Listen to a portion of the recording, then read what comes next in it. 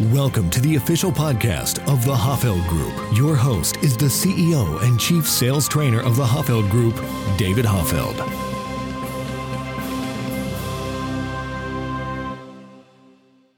Welcome to the Science of Selling podcast, the place where you get actionable sales insights that are backed by hard science.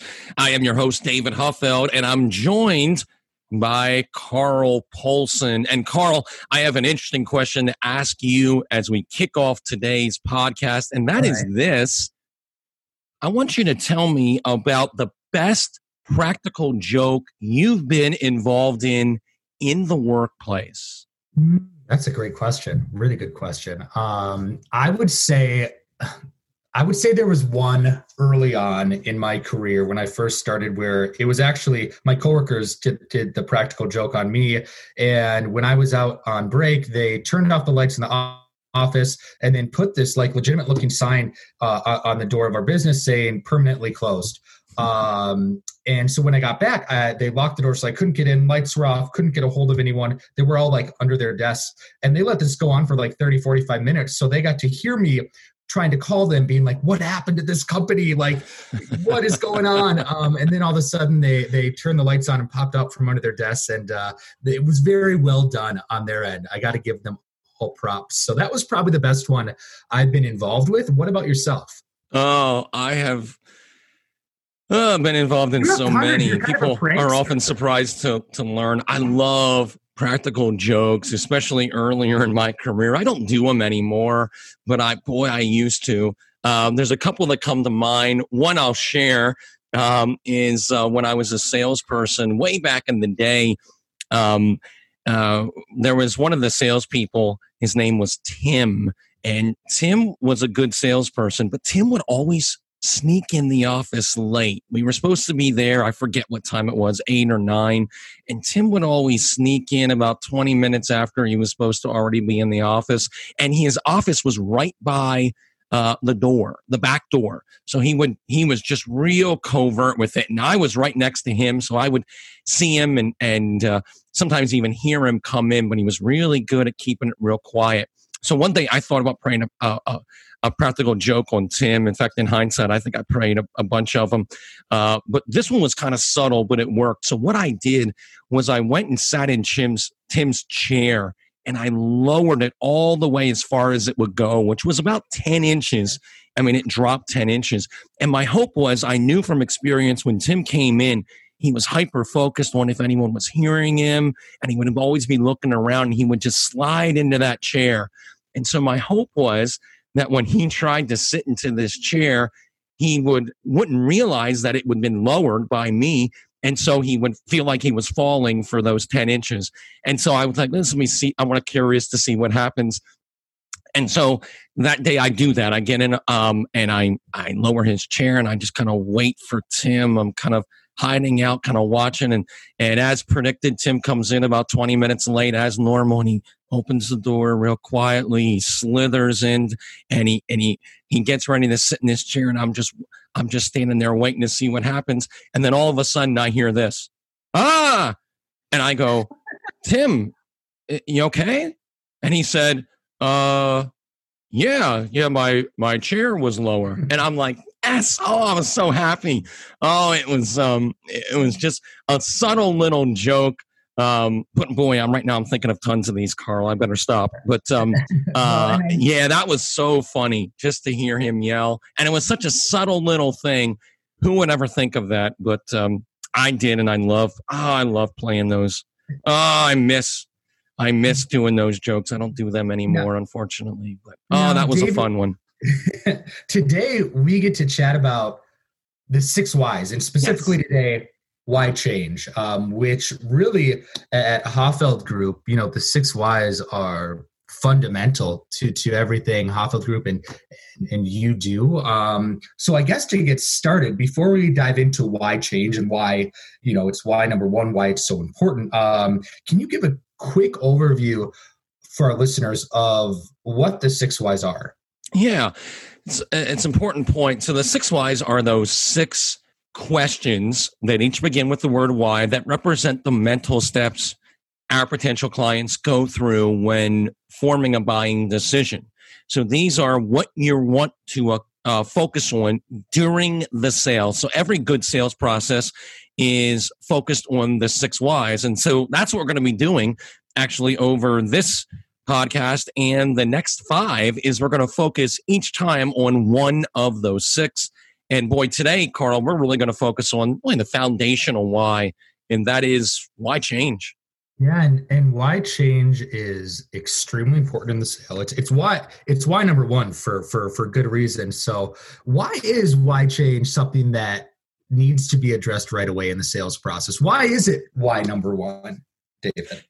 Yeah, the reason that I put it in the forefront of the whys and why it is such a foundation is until you create the business case for change, or at least inspire the curiosity of pursuing change, you will always be viewed as irrelevant by your potential client.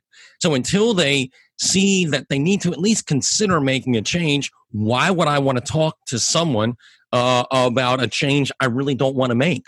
Right? I wouldn't. And so this why is one that we want to address very early on in the sale. In fact, I don't ever like to put the 6 whys in order because it's not that clean when you're dealing with people. They often can occur at different times in the sale and in different order. But normally, why change is the first, or at least the one we're going to deal with very early in the sale.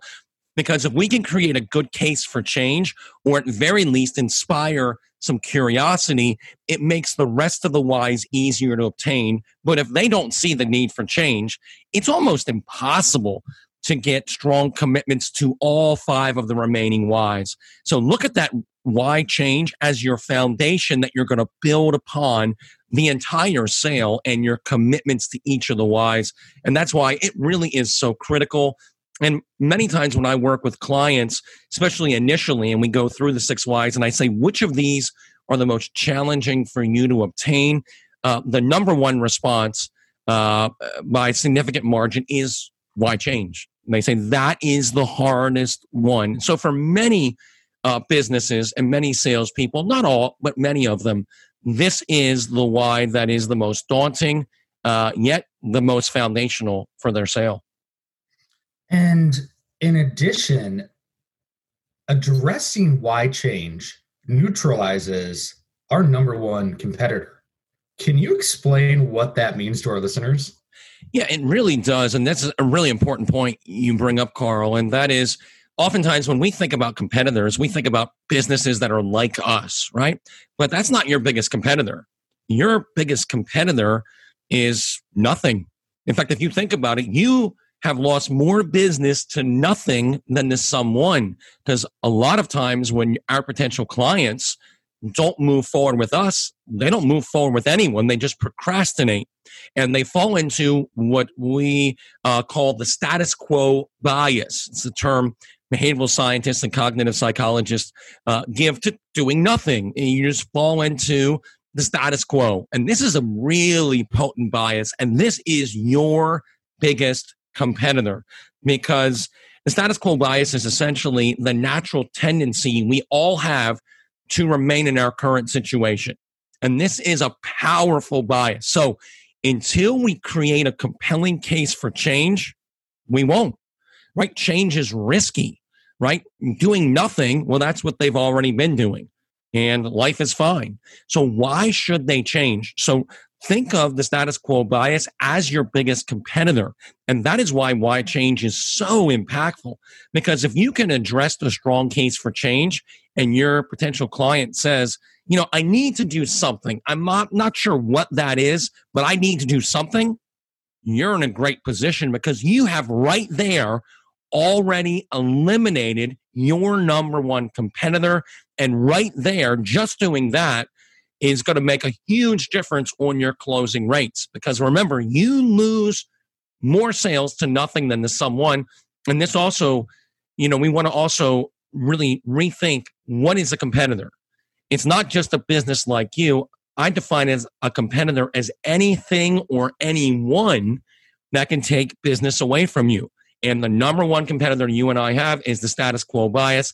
And that is why you kind of kill two birds with one stone with why change. Not only do you create a strong foundation for the sale that sets you and your client up for success, but you also can neutralize your number one competitor by far when you adequately address why change. And David, I think you've done an amazing job giving our listeners an idea of why change is so important. So let's dive into, can you give our listeners some examples of how you'd address why change in the sales process? Yeah, the number one way by far is to create a compelling case for change. We really need to dive into the problem that our potential clients have that is causing them to need to make a change. And sometimes our clients might come to us with a strong awareness of what this is. A lot of times they're not going to. In fact, that is a big differentiator today, is if a salesperson is skilled enough to be able to identify problems, that can give them a huge advantage. Like in the olden days, we always talked about salespeople as problem solvers, and that's still true. But what also matters just as much today is finding problems, because if you're able to find the problem, you've also then earned the right to solve it. Most of your potential clients, when you identify the problem, they're going to look to you to solve it. They're not going to be as likely to shop around for other solutions. So it also allows you to get in front of your competitors. Now, how do you do that? How do you identify and how do you really get an understanding of problems so you can bring it to your potential client's awareness and really speak to it? You want to do a number of things. First, you want to identify what is the problem, right, that you're looking for. You should know what are the normal problems my potential clients have when they would need my product. So we identify that. That's often, though, not enough. I want to expand on that problem.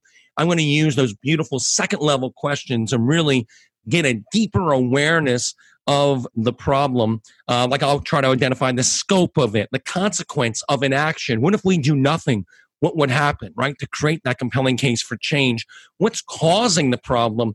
And then finally, I want to focus on the pain that problem is creating, right? What are the outcomes this problem is producing for my client? So the stronger the pain is here, the more urgency there'll be to correct it.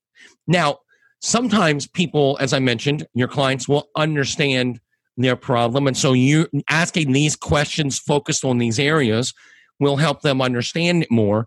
But oftentimes they won't understand their problem. They might not even know they even have a problem. So you reach out to them when you're prospecting and they don't know. And you start asking questions and they don't even know enough to be able to answer the questions. So they're so oblivious to this issue because they're living in it, right? They don't see it. They don't have an accurate understanding of it. And then it's even hard to them to answer basic questions. So what do you do then?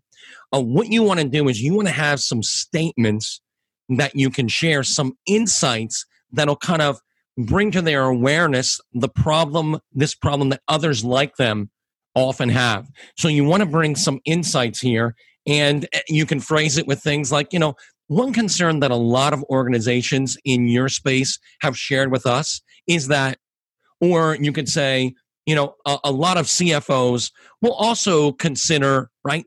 And you'll kind of loop it in leveraging social proof, what a lot of other people like them are doing. Or you could say, one thing that many other organizations like yours that we work with,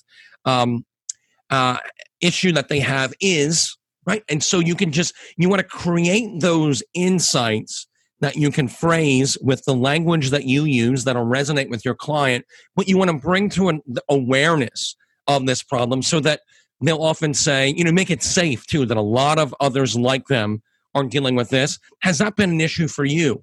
Well, now that you mention it, yeah, I haven't thought about that in a while, but that actually does resonate because, right, then they're going to say things like that. So the idea is I need to find a problem because we're selling solutions as salespeople. And if there's not a problem they care about solving, they're not going to want to hear at all about your solutions. So when salespeople aren't good at really addressing why change, you're going to have clients go dark on you. You're going to have them not be responsive. You're going to have them be kind of lackadaisical when you talk about your company and your solution. They're like, well, I really don't care.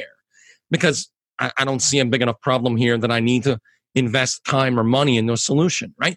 So that why change, focusing on the problem, amplifying it, understanding it, helping them and you get an accurate assessment of it.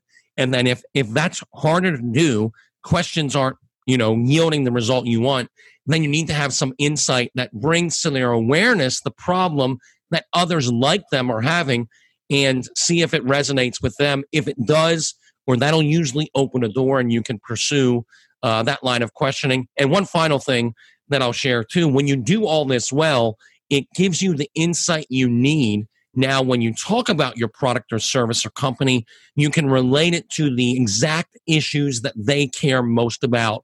So you can make your company and product or service relevant to them. So why change? Boy, when you do this well, when salespeople really master this, it is an absolute game changer and sets them up for a tremendous amount of success. I love it. Absolutely love it. And as always, amazing content. I think that listeners have a ton of takeaways today. Shout out to Brandon Bell, who is one of our listeners who actually featured our episode on growth mindsets in one of his newsletters. It's the sales newsletter. So really great to see that we continue to grow. And I love how our listeners are applying the sales skills that we're equipping them with.